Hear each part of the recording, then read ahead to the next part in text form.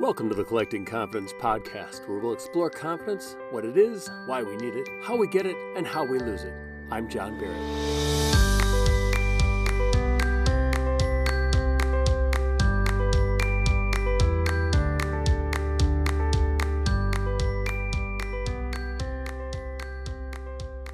Hello and welcome to Collecting Confidence. Thanks for joining me. I'm John Barrett. Today we're going to be talking with someone who has many years in the healthcare industry, Ginny Lutgeb. And Ginny and I have known each other for a long time. I'm always very impressed by her because she always seems to have the answer and she always seems to know what she's doing. She's a very confident person, but she'll be the first to admit that she doesn't know it all. And that's what we're going to talk about today. I will say this, the people in the nursing and medical industry, I just assume that they know what they're talking about. We go to doctors, we go to nurses, we expect them to know what they're doing. I've often joked that the doctor can graduate with a 99% on his test, but he or she might have missed the appendix, and that's what we're going to have done today. Darn it, that's something I wasn't 100% confident in. So that's an important thing for me. I want to know that they are 100% confident. They know what they're talking about, but that's something that we'll talk about that she's very adamant about, that you need to know your limitations and be okay with that. I will say this, there is something to looking the part of a doctor or a nurse. You instantaneously assume that that person has some knowledge, has an understanding of what they're doing and some confidence. And I think that nursing, you gather that confidence along the way. You don't just start being able to help out in the middle of a surgery. You probably start far from even being able to apply a Band-Aid in the very beginning, and you have to learn all these different things and be confident at all these different procedures. I used to give blood. I used to donate blood at Red Cross, and I would go in with a bunch of high school friends, and we would tell really bad jokes. We would set each other up. It was a little bit like comedy night, and we would come in and we'd all lay down, and they'd start draining the blood out of our arms, and one of us would turn to the other one and say, "Hey, did you take a shower today?" And the other one would say, "Why? Is one missing?" Really highbrow comedy. And we would do this all the time. We would go in about every 70 days, and they got to know us. On a regular basis, we gave several gallons of blood, and they got to know who we were. And they got to just kind of roll their eyes and go, "Oh my gosh, here comes comedy hour again." But they always seemed very confident to me. They always seemed to know what they were doing and could handle the situation quite well. But then they got some new nurses in, nurses who didn't know what they were doing, nurses who looked the part as far as how they were dressed and where they were standing, but they didn't look confident. Their hands sometimes shook. Their eyes wouldn't make eye contact with us. They seemed very apologetic. They didn't know how to do an arm stick to draw blood. And these nurses would come up to us, and what happened really was the veteran nurses needed to give these nurses some practice. And by rule, evidently, you could only stick each arm twice, so they could make 3 bad decisions, and then the real nurses would come in and make a good decision and draw our blood. But when we would come in with comedy, they would quick go and get these nurses that needed practice and say, "Oh, we got some people for you to practice on." And so these nurses would come over, but they didn't seem to know what they were doing. Now, most of those nurses probably are now many years into nursing and probably are exceptional at what they do. But at the time, they were still trying to collect confidence. And that was very obvious that they hadn't yet collected it. But it's also, in that field, something where it's an ongoing thing. You are always learning new things, and there's new procedures coming in, and patients are presenting in a new way, and you go, "Wow, I haven't seen that before." So I do think that that's important to be aware of, that we would like everyone to be confident. We would like everyone to know what they're doing. And most people are striving toward that. But for a lot of people, even the best of the best, they're actively trying to get better. And I think that's important for you to do, to know your limitations, know who you are, and to not try to know everything. And remember that first impressions are very important. The American Journal of Psychiatry said that a first impression is made within 1/10 of a second. So when I see someone stand up to deliver a speech, I know before they've completely stood up whether or not I really want to listen to that speech. In my head, I've instantaneously made a first impression, or they've made a first impression on me, good, bad, or otherwise. And then I can modify that and change it and go, I really do want to listen to this person. But That's something that happens right away. We see someone, we try to fit them into what we see, what we know. And if you're trying to be a leader, if you're trying to be someone who's in charge, if you're trying to be someone who's in control, you want to make sure that you're making a good first impression, that you're dressing the part. But it is important that you are willing to seek out help. There's a lot of people here. There's a lot of great ideas. Let's take the best of the ideas. I'm confident that together we're smarter than I am by myself. And that's just one of the ways you can collect confidence. We'll talk to Ginny Lutgeb in just a second about collecting confidence. Thanks for joining me. Stick around. Thanks for listening to the Collecting Confidence podcast. It's my belief that everyone has experience with confidence, and we either have the trophies or the scars to show for it. If you like what you're hearing, please subscribe and maybe share with a friend who needs to hear this. If you have suggestions for the show, topics you'd like to hear covered, questions you'd like to have addressed, or if you just want to shoot me a line, you can go to the Collecting Confidence Facebook page or contact me directly at collectingconfidence@gmail.com. I'd love to hear from you, and I'd love to help you. Now let's go collect confidence.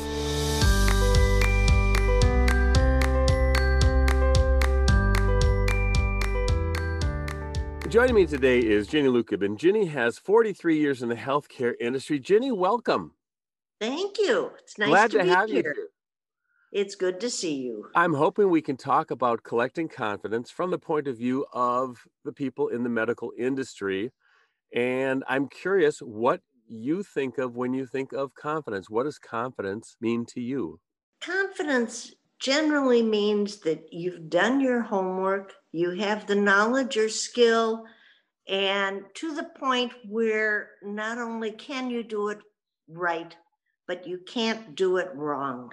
Nice. I like that. And in the world of healthcare, when you think of confidence, what images does that stir up for you?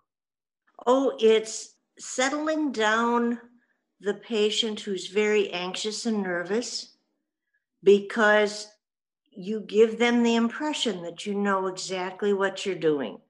You may not always, but you give them that impression so that they can relax some.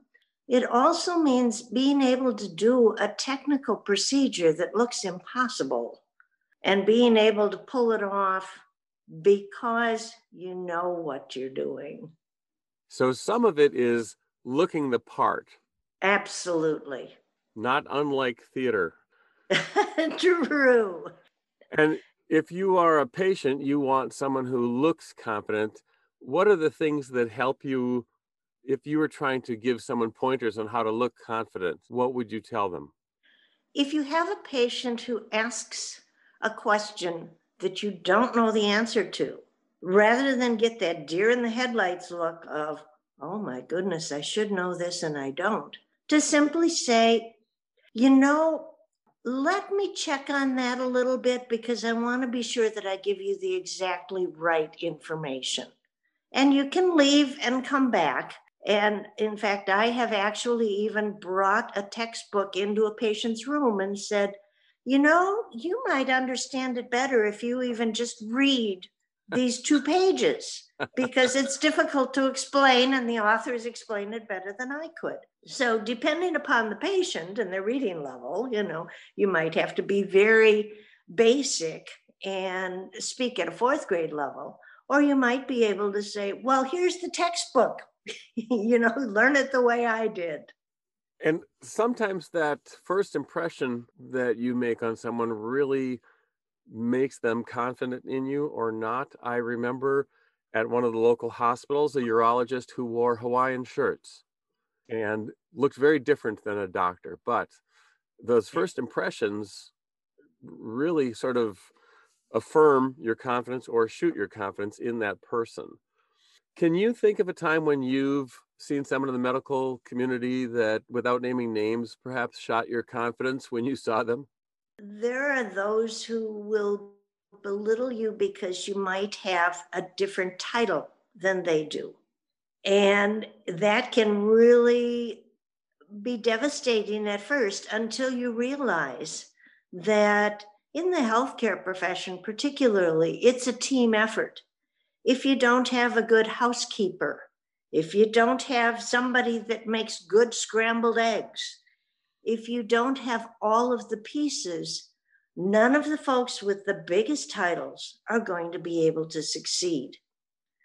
And probably the best example I have of that is when I took over a medical records department that was way behind on their filing. And it was a matter of being able to count from 1 to 10, basically, to figure out the filing and to sort it out and to get it in charts. It was not a great intellectual effort. But I had several of the physicians who came up and said, "You have done more for my practice than you can imagine," because they needed to have those records complete. So even the little thing of being able to count from 1 to 10 made the difference for a physician who maybe was a surgeon that took apart people's bodies and put them back together again. They found the value in somebody that could count to 10. When we talk about collecting confidence, we talk about you don't just open up a box or a bottle and suddenly have a ton of confidence. So you collect it along the way. If we go back a couple of years to when you were first starting in the healthcare industry, what was the first role that you had in the healthcare industry? I started out as a candy striper. Okay. And explain what a And candy striper does. a candy striper is a very young person. I was 13 at the time, I think, maybe 14. We help out. We put fresh towels in the bathrooms. We might help feed a patient. Back in the days with mercury thermometers, we had to wash the thermometers and sanitize them so that they could be reused. And actually, that was the time that got me into nursing, because I was feeding a patient who passed away while I was feeding him, and I didn't know it. And I was convinced at that point that that was never going to happen to me again. I was going to have the confidence to recognize what I was seeing. And that's what pushed me into nursing. And how confident were you at the time when you were starting as a candy striper? Very nervous. I had wonderful helpers, wonderful mentors in the aides. Actually, that pivotal day, they wanted to send me home. And I said, "If you send me home, I'll never come back.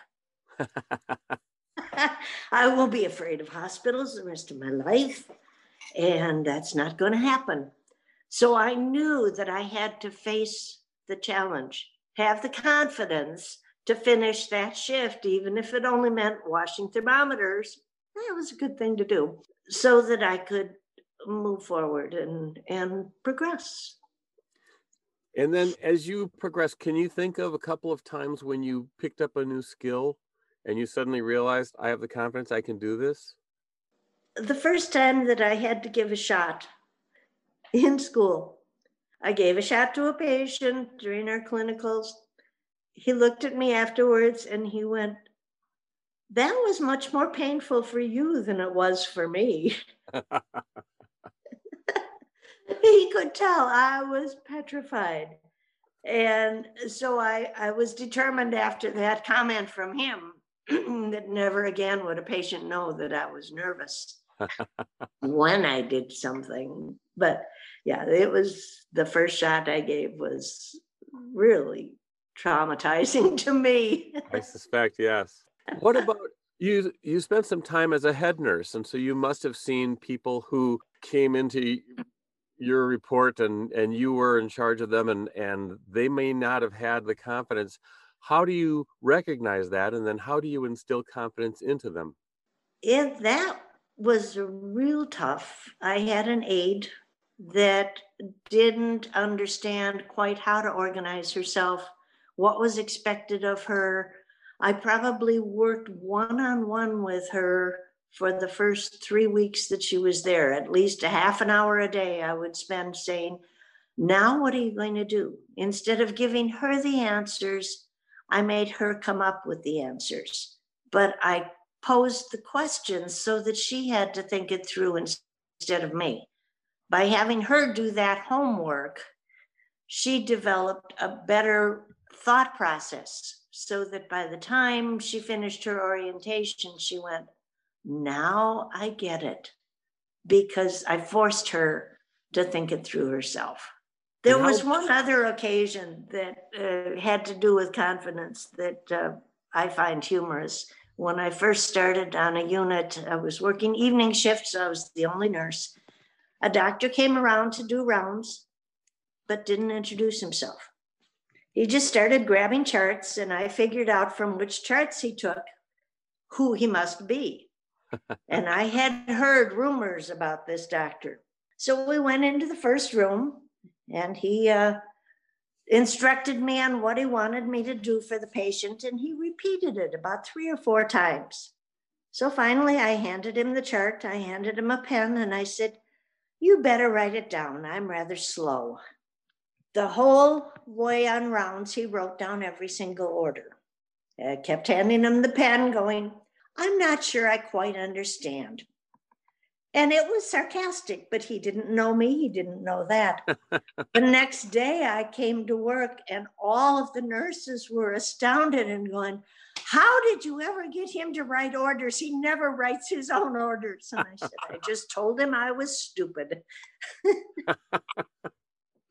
After that, we got along marvelously. In fact, when I left that job, he thanked me in front of the rest of the staff for being such a wonderful person to work with. Awesome. Because I wouldn't let him demean me, but he wasn't quite sure about that. I have heard rumors that there's an occasional doctor out there who might have some ego and might be perhaps even more confident than they deserve to be. Have you ever seen, not counting the karaoke bar, someone who is more confident than they deserve to be? Oh, yes, absolutely. How do you deal with that? If it's a challenge to me, I'll debate about whether it's a valid challenge or whether it's an ego challenge. And if it's strictly an ego challenge, I may confront them and just say, "No, you don't get to say that." If it's a valid challenge, then I will take my licks and say, "Okay, let me look into it. Let me figure this out. I'll get back to you, whatever it takes." But if it's strictly, "I'm better than you" with no basis, then I get my back up on that. And I know a lot of times you've been promoted and you've had different jobs. And as you come into a new job, people are going to compare you to the previous person. And a lot of times we compare ourselves to others, whether they're in our job or in our neighborhood. How does that impact you, comparing yourselves to others? Well, fortunately, a few of the major jobs that I've had, there was no department and no person in the department before I got there. So I got to establish what it was. Then it's the challenge for the person coming after me, and I make sure that I never say a word about them. I appreciate that when other people do that for me as well. Coming into a new job when somebody else has had different ideas about ways to do things, usually I find it useful to find out, well, how did they do that and why? And then how about we try it this way and this is why? But oftentimes I find that the way that I did things might not be the best way or the easiest way. So it's useful to go to the people that are working in my department and go, "Why did they do it that way?" Rather than just say, "I'm not going to do it that way," and find out that you're burning bridges, getting rid of information that was important somewhere along the line and really following things up. A lot of us don't want to admit that we were wrong because that will shoot our confidence and other people's confidence in us. But if we admit that we don't know everything, it can gain us a lot more confidence as well as knowledge. So we don't have to come in thinking like we know it all, because then we're going to prove that we don't. I love the line, "It's better to keep your mouth shut and be thought a fool than to open it and remove all the doubt." Excellent. For the person who's trying to get some confidence, trying to collect confidence, how important is it to set goals? Set goals that are reasonable. And that's probably the most important part of that is, don't set a goal of, "I'm going to be proficient in everything about this job in the first week on the duty." So maybe the first day's goal is, "I'm going to be able to find the bathroom and the break room without asking for directions."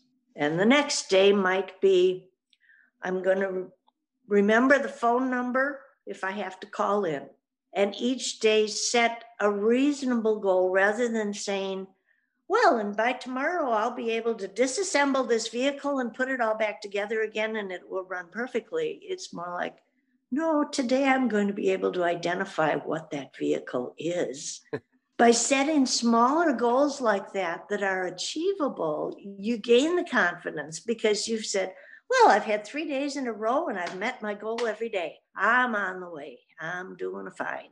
But the people that set a goal of, oh, I'm going to lose 100 pounds are more likely to fail and lose their confidence. Whereas if you set a goal saying, oh, I'd like to lose 1 pound this month.